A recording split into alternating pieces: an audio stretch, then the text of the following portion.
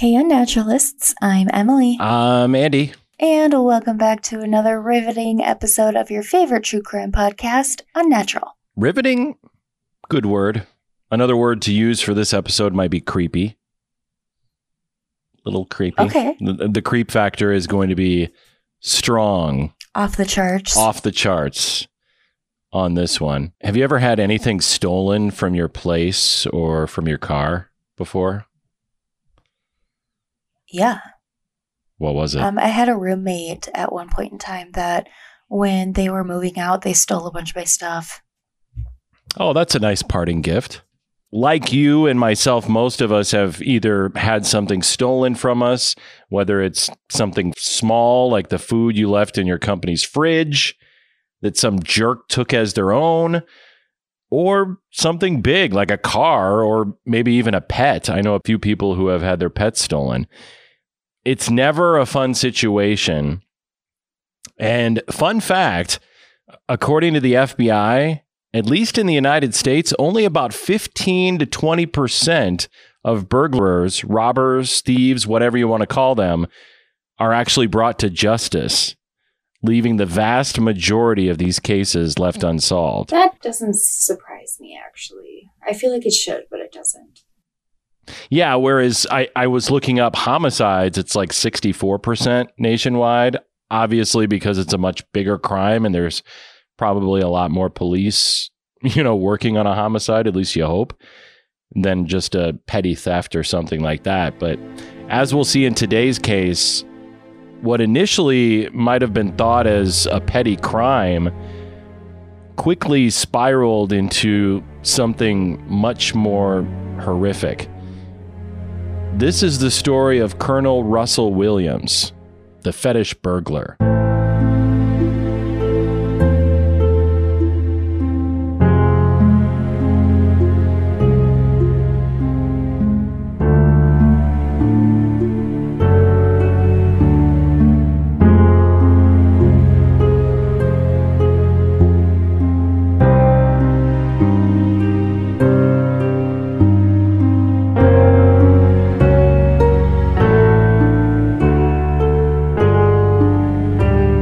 On October 1st, 2009, a 48-year-old music teacher named Anne Marson Cook was just getting home to her place in Ontario, Canada. It was Anne's birthday, and she had come home to change her clothes quick before heading out to a friend's house who was throwing her a birthday party. Her friend Howard Gray had followed her to her house, and from what I gathered, he was like going to be the one driving to the party, kind of like the DD or something for the night.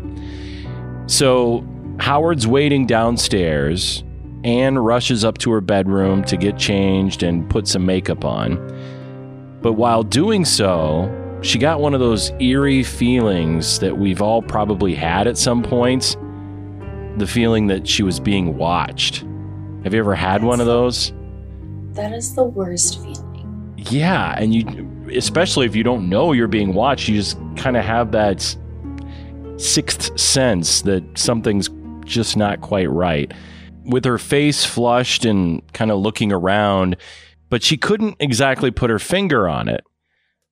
That is until she noticed that not one, but both of her nightstands, one on each side of her bed, were open ever so slightly.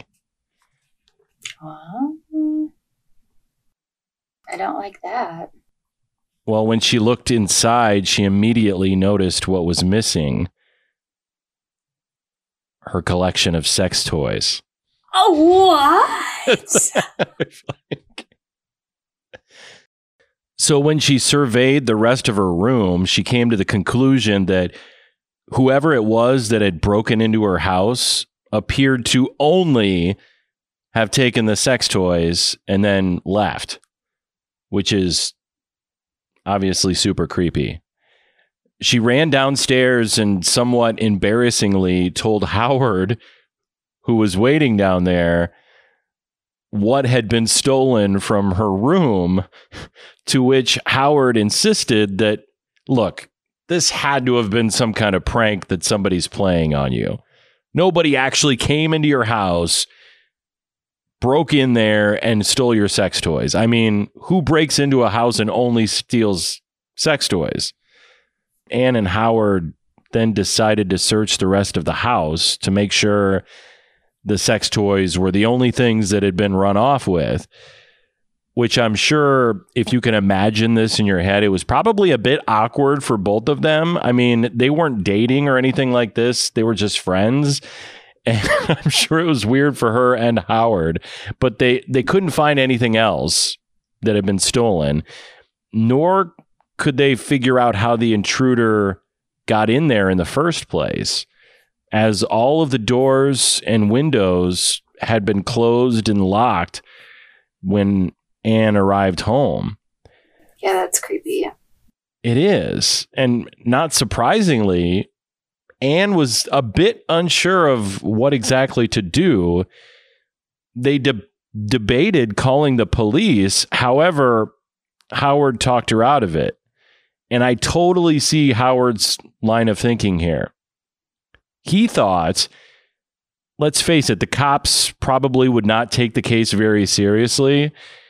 Sure, maybe they'd show up and get a statement, but once they found out what exactly had been stolen, they would probably merely just make a report, go back to the office, and make jokes about it. Right.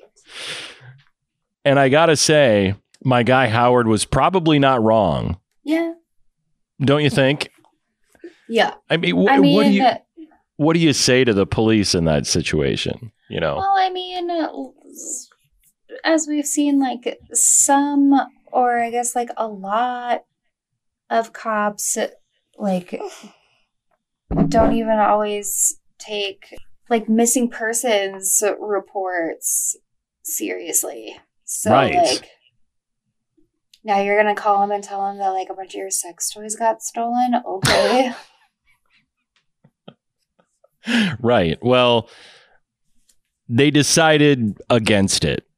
And she was thinking, look, I'd rather not be known as the woman in town with the stolen sex toys. I don't want that reputation. So she didn't call him.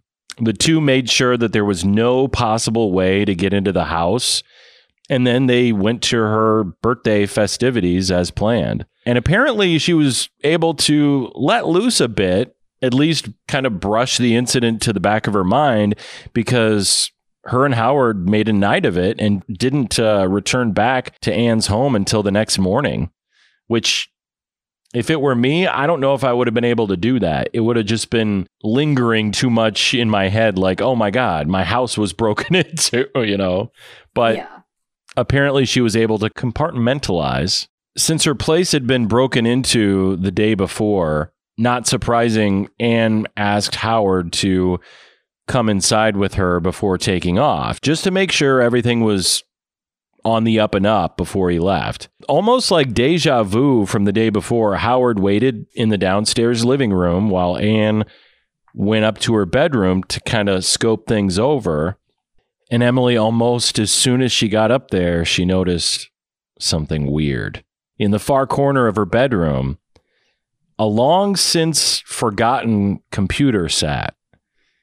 Anne couldn't even remember the last time she had used the thing, yet there it was, turned on, with a Word document opened. When she walked over to the computer, she noticed something had been written on the Word doc. And the words Anne read made her scream in such a horrifying way that Howard came rushing upstairs to see what was wrong. On the screen it read, "Go ahead, phone the police. I want to show the judge your big dildos." It's like I'm hearing it for the first time. And it's still funny.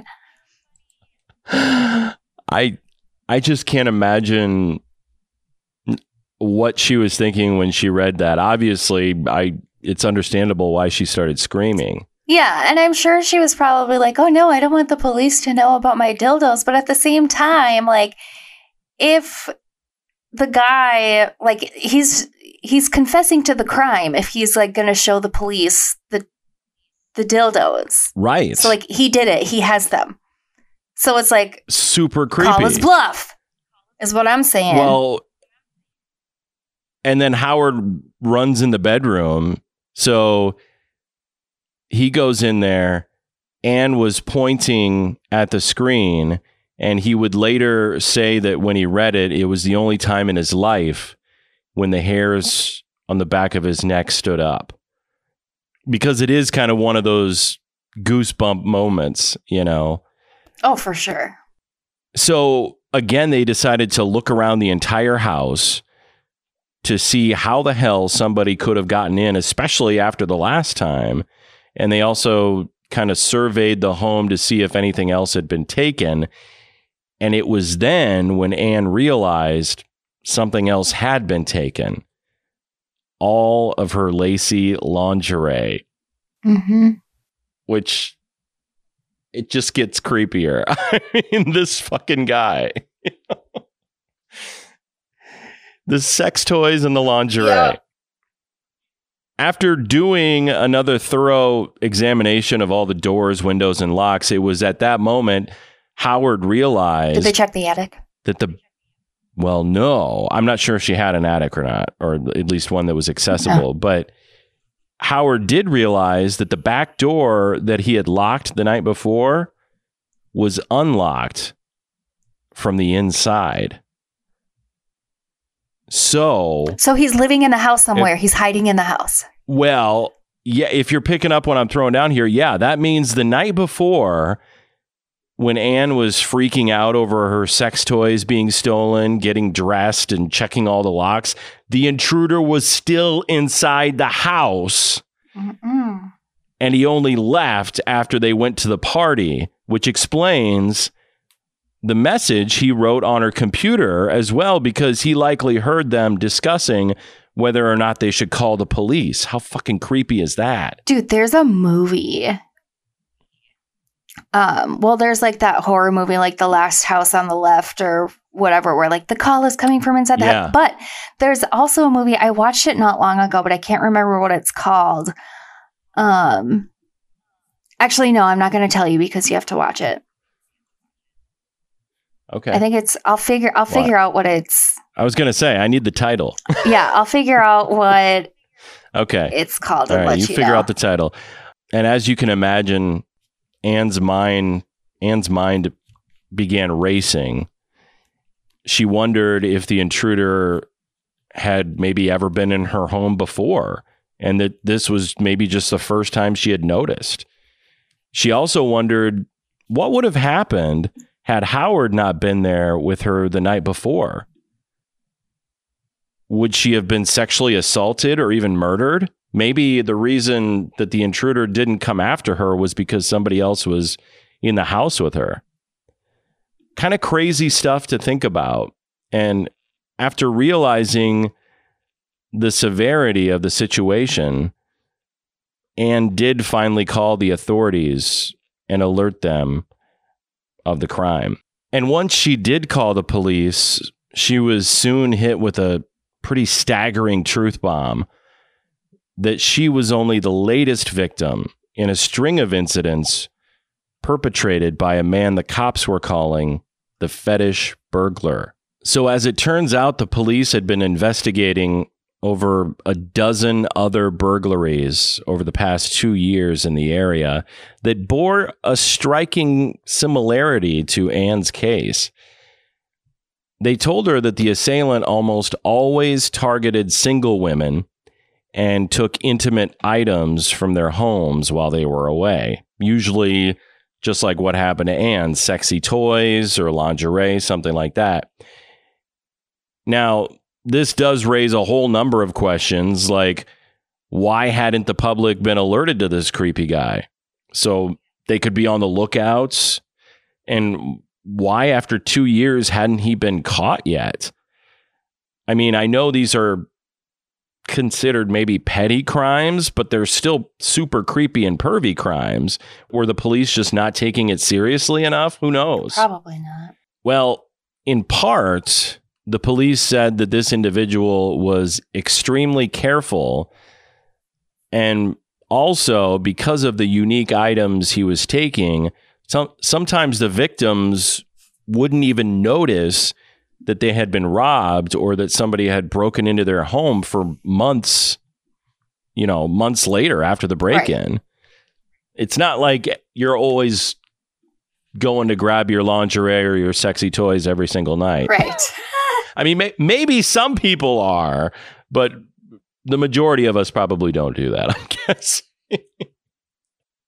More often than not, after receiving a complaint and doing a quick investigation, the case file would be put into a manila envelope, shoved in a filing cabinet, and forgotten about.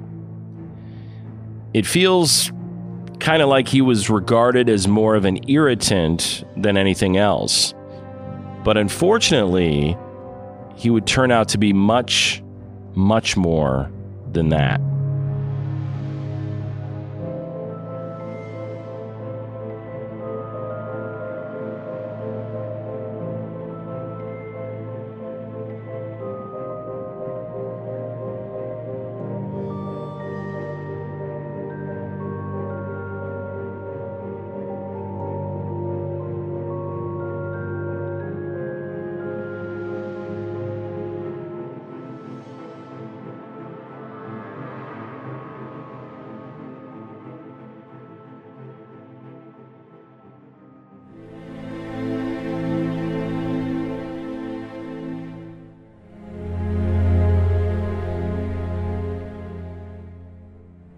He began to get more bold, and if you can believe it, even more creepy.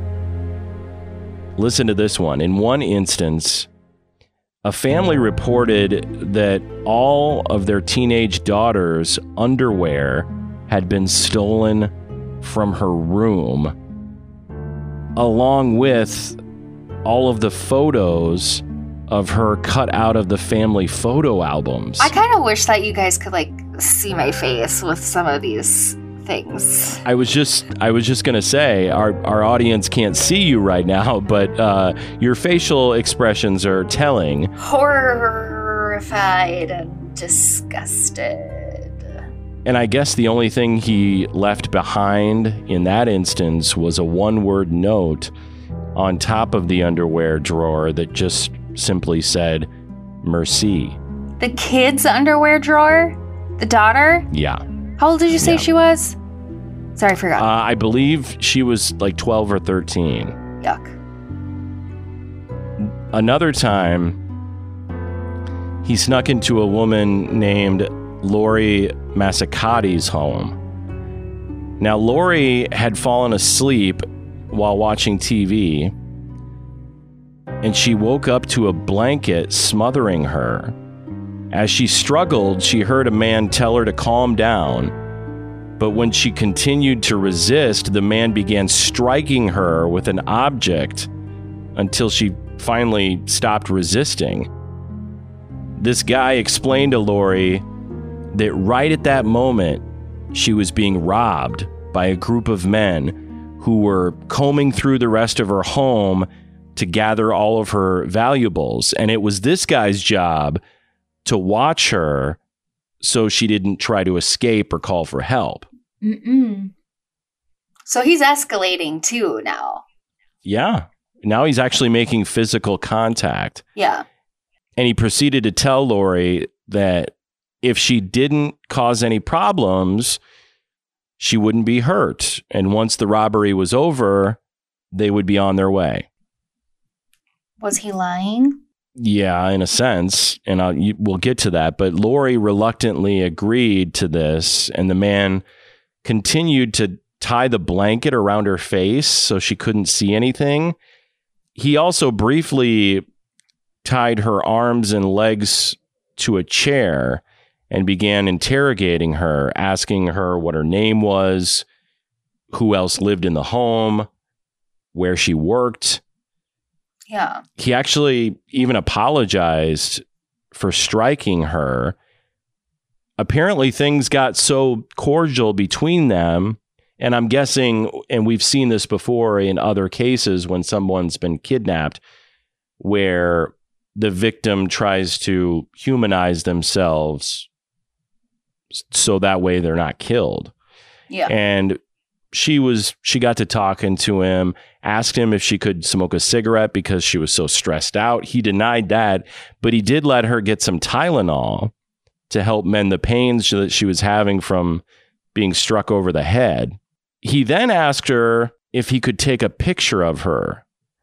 And no, sir. No, you can't. Get out of my house. Right. He said the photos that he was about to take would be used as collateral in case Lori thought about going to the police after he and his buddies left, saying that if she did go to the cops, that he would send these photos to her friends, her family, her work, and just make her life a living hell.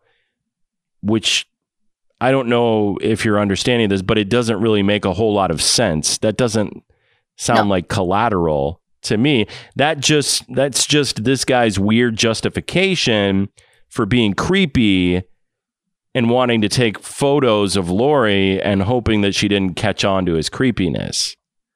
Yeah. She hadn't even agreed to this, and she could hear the digital camera start to take photos of her. And then he whispered in her ear to take her clothes off. Nope. After she took her clothes off, he proceeded to take photos of her in almost complete silence for the next couple of hours while she was naked with her head wrapped underneath this blanket.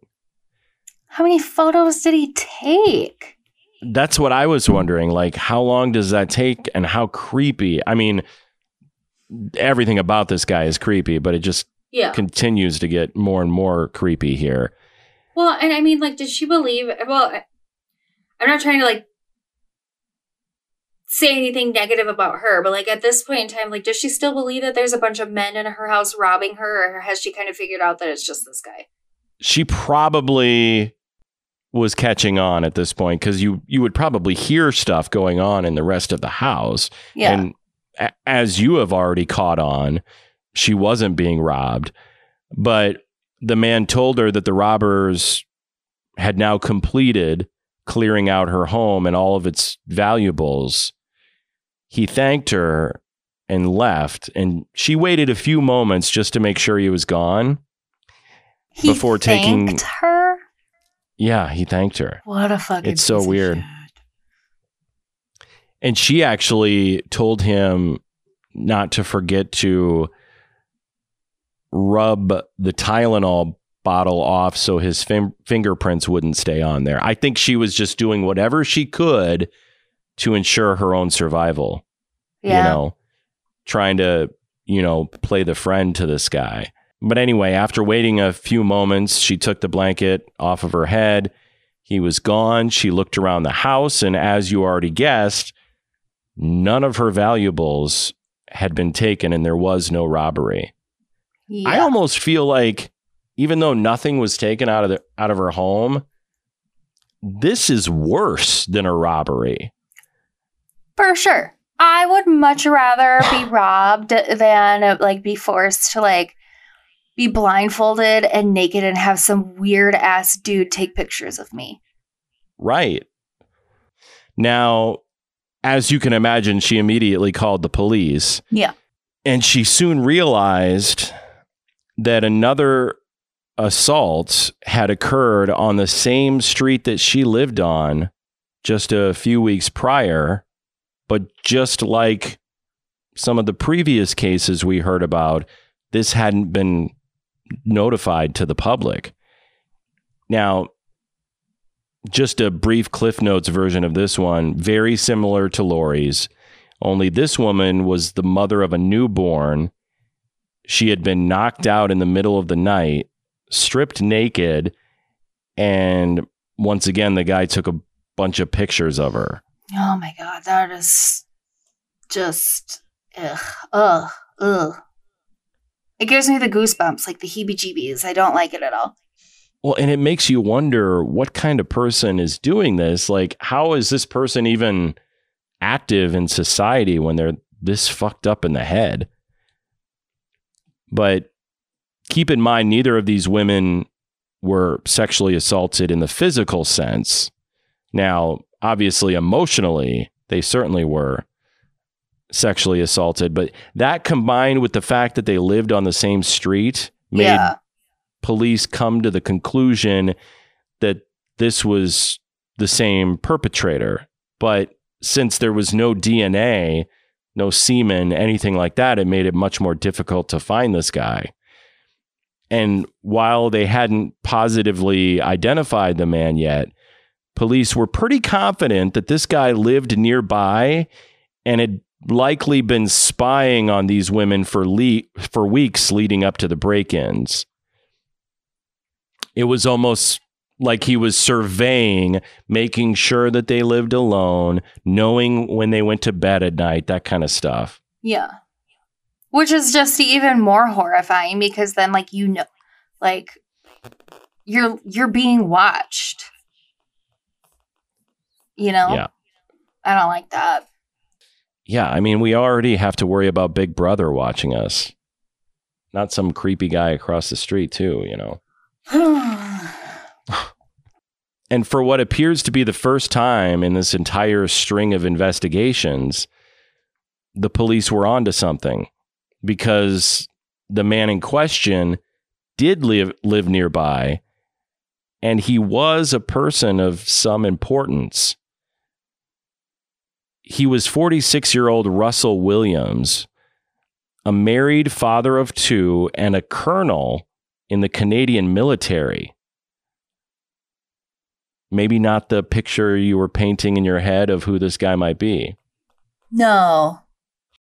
I was thinking like a skinny,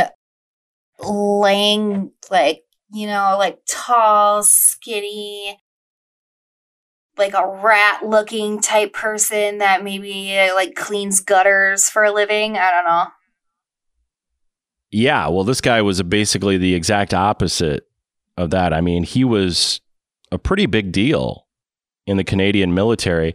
I could spend an entire episode on this guy's backstory because there's a lot to dive into here, but let's just say he was kind of a big deal. He had risen to such prestige in the Canadian Air Force that he was like the guy they turned to fly all these important missions.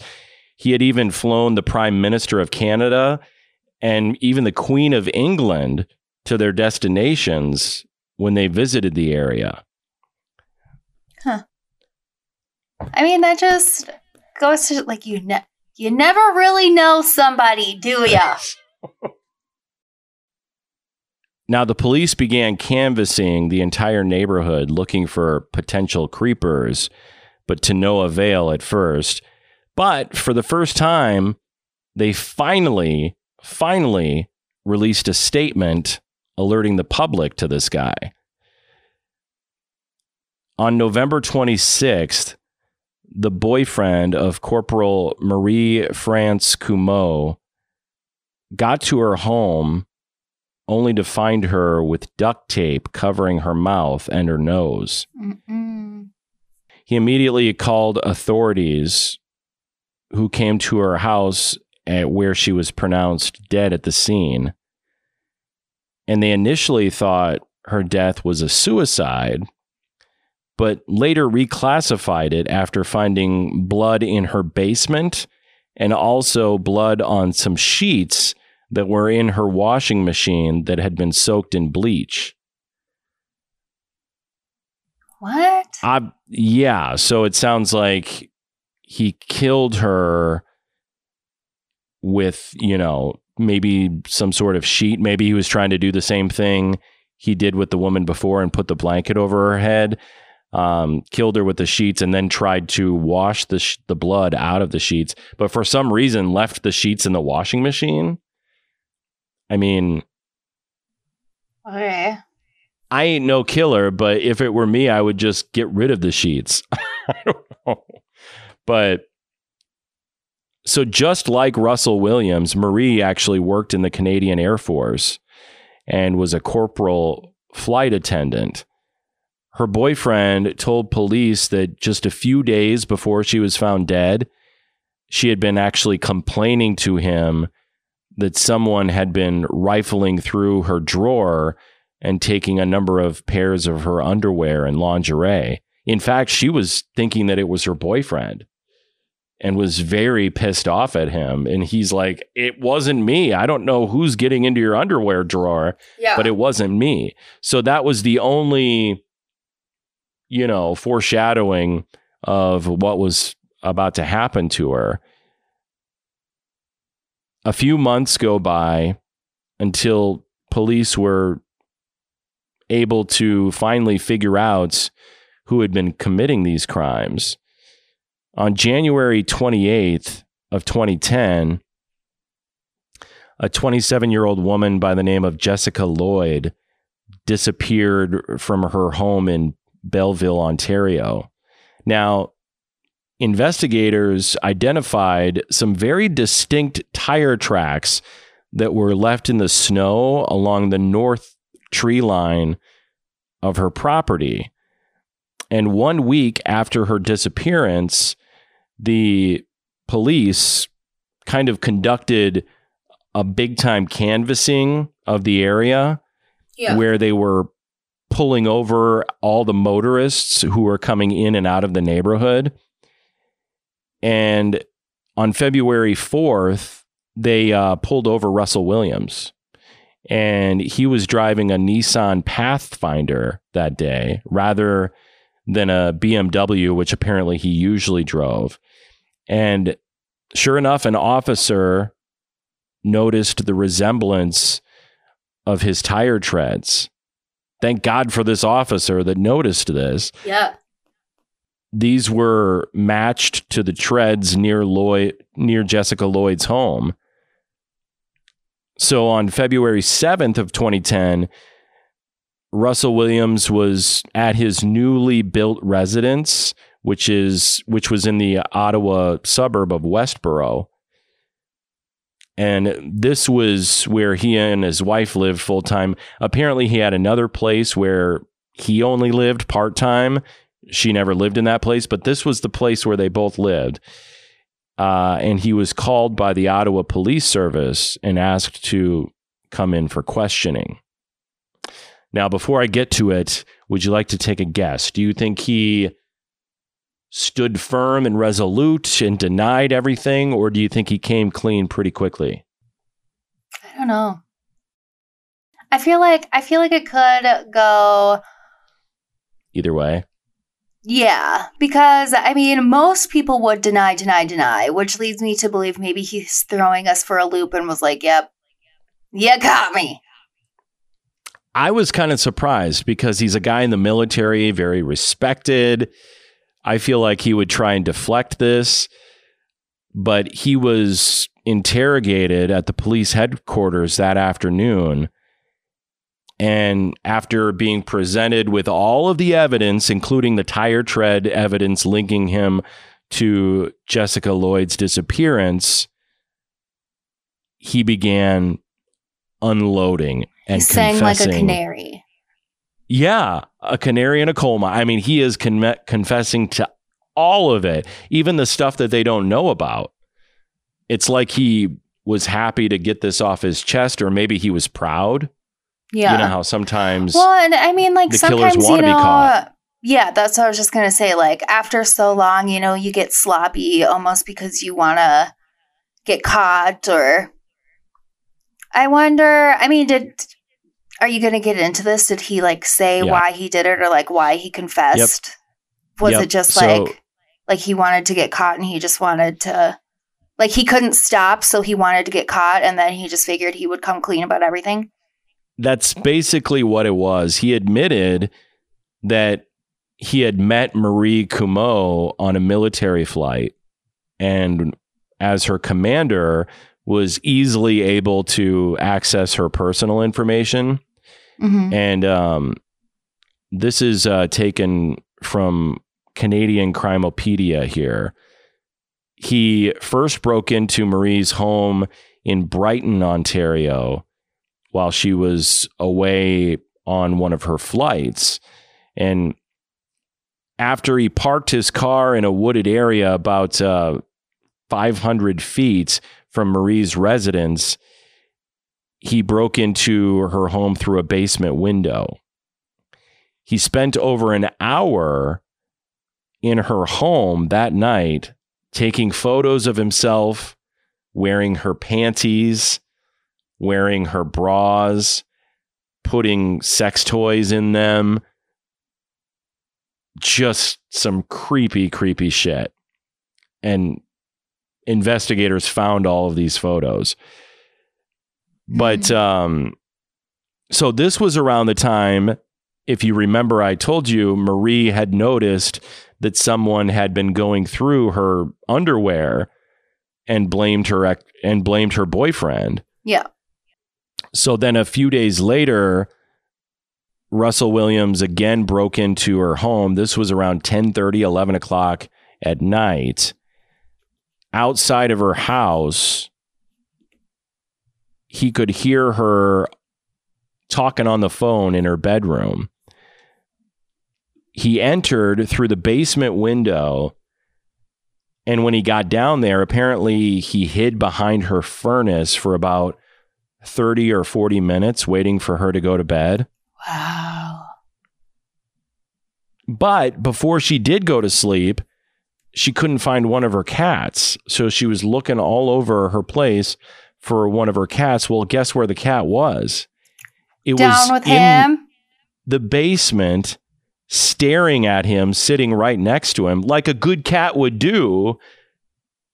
You know, it's probably, because cats, they pick up on any kind of sound. It probably knew he was down there for a long time, and it was just sitting down there staring at him, wondering, what the hell is this guy doing down here? Yeah, nope.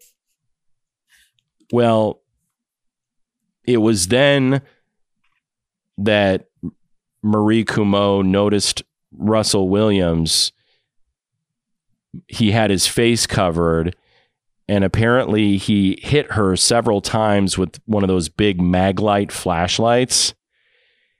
They struggled in the basement, and that's where some of the blood had dropped that we talked about earlier. Eventually, Marie fell backwards, and Russell kind of subdued her. He then tied her to a post with her clothing, I guess. And then just like we heard before, he took a bunch of pictures of her. After looking around the house, making sure that nobody else was in there, he took even more pictures of Marie Comeau naked. And remember, she was unconscious at this point. So he's taken pictures of her naked while she's lying on the staircase. Then he took her to her bedroom where he raped her for the next 2 hours, all while taking photos and videotaping everything. And you mentioned this before. It's almost like he had been emboldened so much because the police maybe weren't putting in enough effort into these investigations as they should have. Yeah. So he just kept going a little bit further, until finally he raped and killed a poor woman. And it just makes you think that, man, if they would have been able to take this seriously in the beginning, like with Anne, none of this would have ever happened. But she wasn't the last person to die. As we mentioned, there was also Jessica Lloyd. And this is what he said in regards to her. So this is a few months after Marie. It was in January where Russell Williams noticed her on a treadmill through the window at her house. The next day, he apparently showed up. She had been texting with one of her friends, but that was the last thing anybody ever heard from her. He broke into her home while she was away, made sure that she lived alone, and then he parked in a field behind her house to wait until she got home. When she did get home, he broke in, entered in the bedroom while she was sleeping. As soon as she woke up, he hit her in the head with a mag light again. And as if I didn't need to say it before, but certainly a trigger warning. He tied her up, blindfolded her with duct tape, took pictures of her throughout the assaults, and just like Marie, videotaped himself raping her. Jessica was still alive and conscious. She was so frightened that she cooperated with everything that he was saying to her just to save her own damn life, you know? Yeah. She apologized for doing whatever he perceived was wrong. She was just trying to get out of there alive.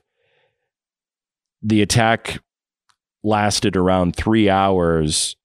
After it was done, he bundled her in some blankets and took her into his truck and to his home in Tweed, which was not the home that he lived at with his wife. It was his separate home.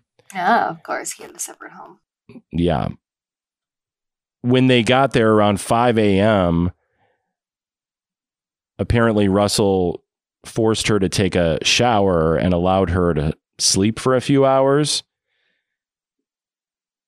And when she woke up, she had a seizure. And I'm not sure if this was a medical issue that she had already previously had. It sounds like it was. Yeah. I didn't look into it, but it sounds like she had this medical diagnosis. And Williams was quoted as saying to her, quote, "Don't make it worse for yourself. Talk to me, Jessica. Talk to me." Like he was her friend or something, you know? So she's Did he say, begging, was he planning on killing her when he took her? I don't, it's just, I don't think he was, but again, That he had seizure gone, probably threw him for a loop. I think maybe the seizure had thrown him for a loop and, in his mind, he thought. But I mean, he did take her to a second location. Yeah, so maybe he was thinking about killing. It's hard to put yourself in the mind of a deranged person like this. Yeah. Well, and like all of the self-defense folks and like FBI, military, yada, yada, like they all say, like in those types of situations, like you do not let them get you to a second location. No second location. Like you fight like hell. Yeah. And then I think it's like if they get you to the second location is when you really have to work on like humanizing yourself. Yeah. And she was just begging him to take her to a hospital. She was so afraid after she had her seizure. Yeah. He was quoted as later saying that she told him, quote, "If I die, will you make sure that my mom knows that I love her?" Oh my God. And it's crazy that he would remember that and would tell authorities that later in the confession process. But after raping her again, he gave her some fruit to eat. He got her dressed. He removed the duct tape and looked like he was going to let her go. And then at the last moment, struck her over the head with a flashlight. And when she fell upon the ground, that's when he strangled her with a rope, took more pictures of her after she had died, and then buried her in a shallow grave.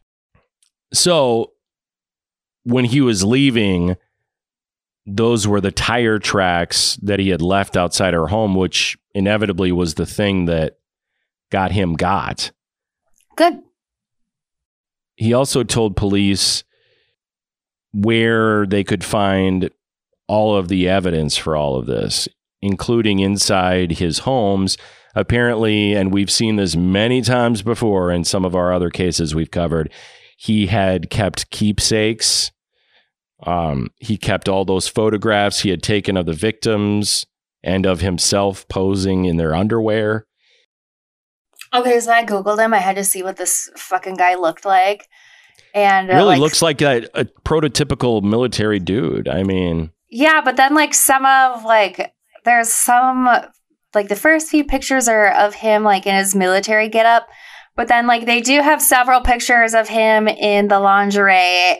Yeah. Please cut this out. But and he does like a front and back photo in each of the outfits. He looks very serious in them too. And he does. It's they're funny.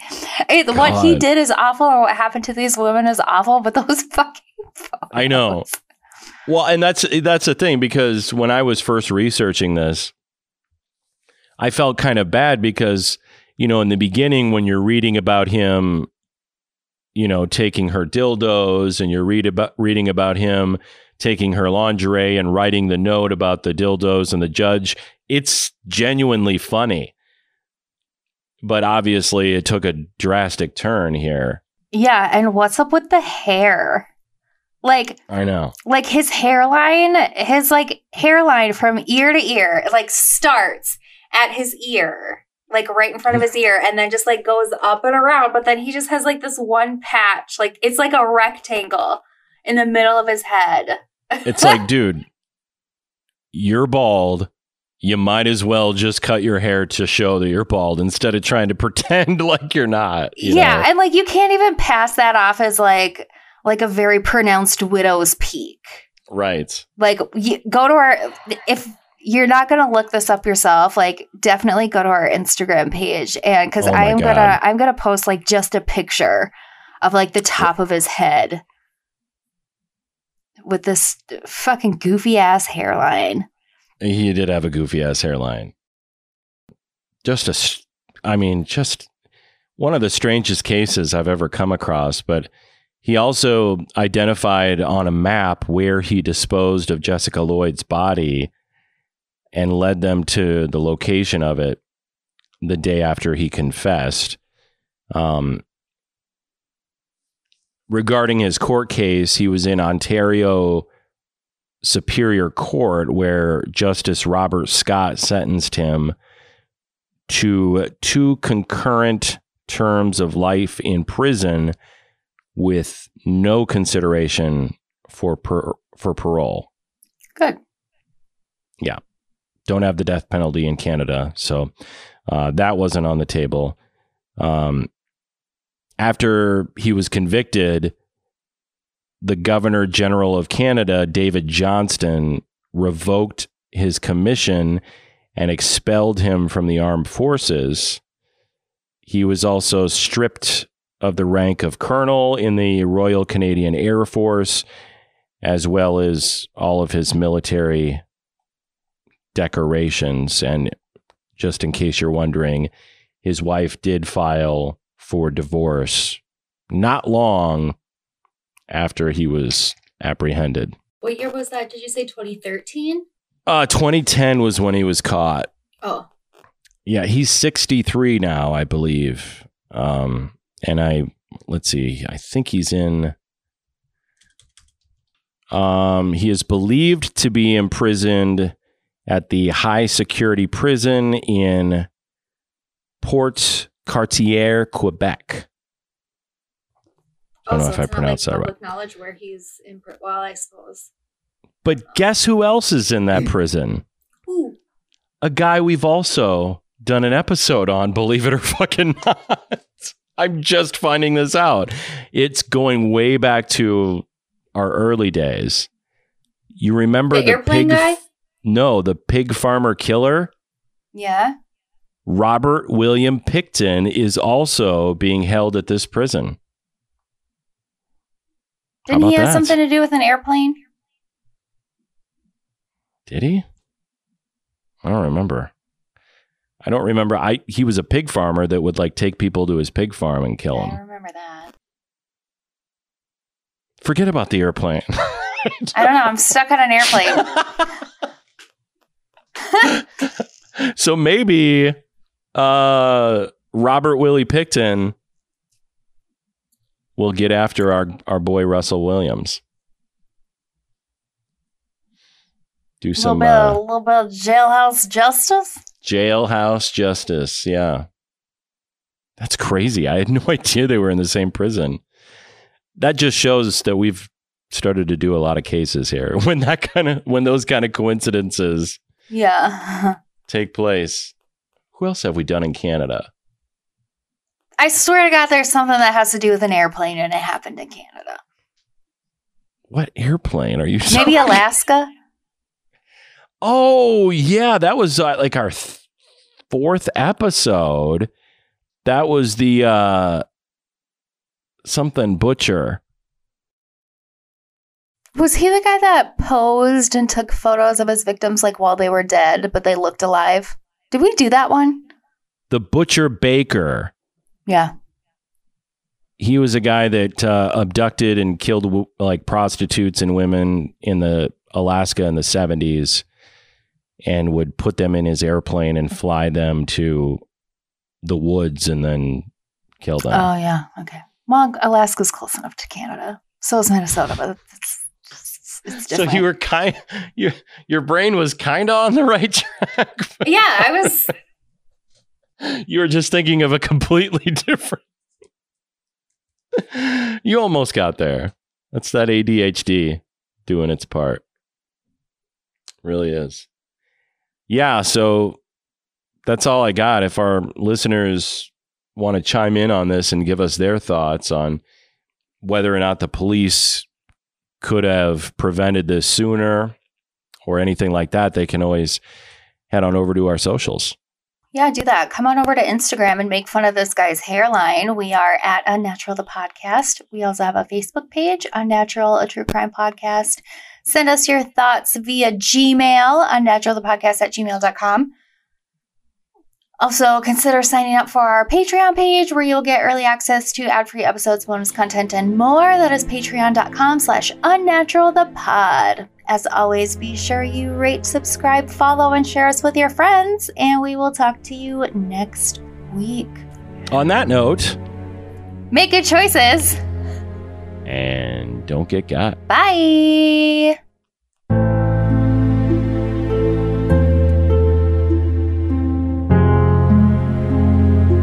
And here I am. Yeah, you still got 40. A good head of hair. Congratulations. And I'm still in pretty fucking good shape. So there you go. I'm proud of myself. As you should be. So ladies, if you're listening. Stop it. This isn't a dating show.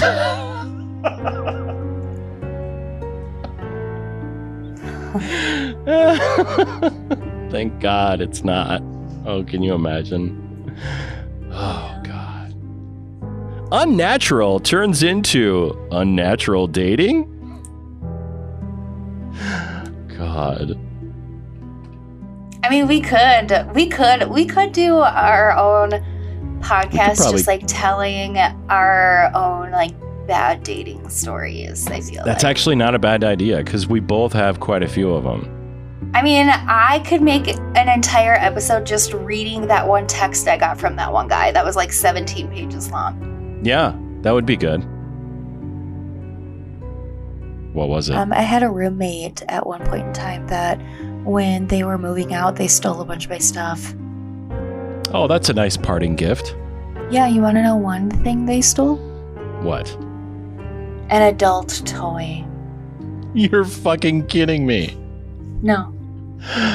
Well, you're in luck, Emily, because this episode is about stealing adult toys. Great. I don't know if you want to elaborate on that or not. I'll elaborate off the record. Okay.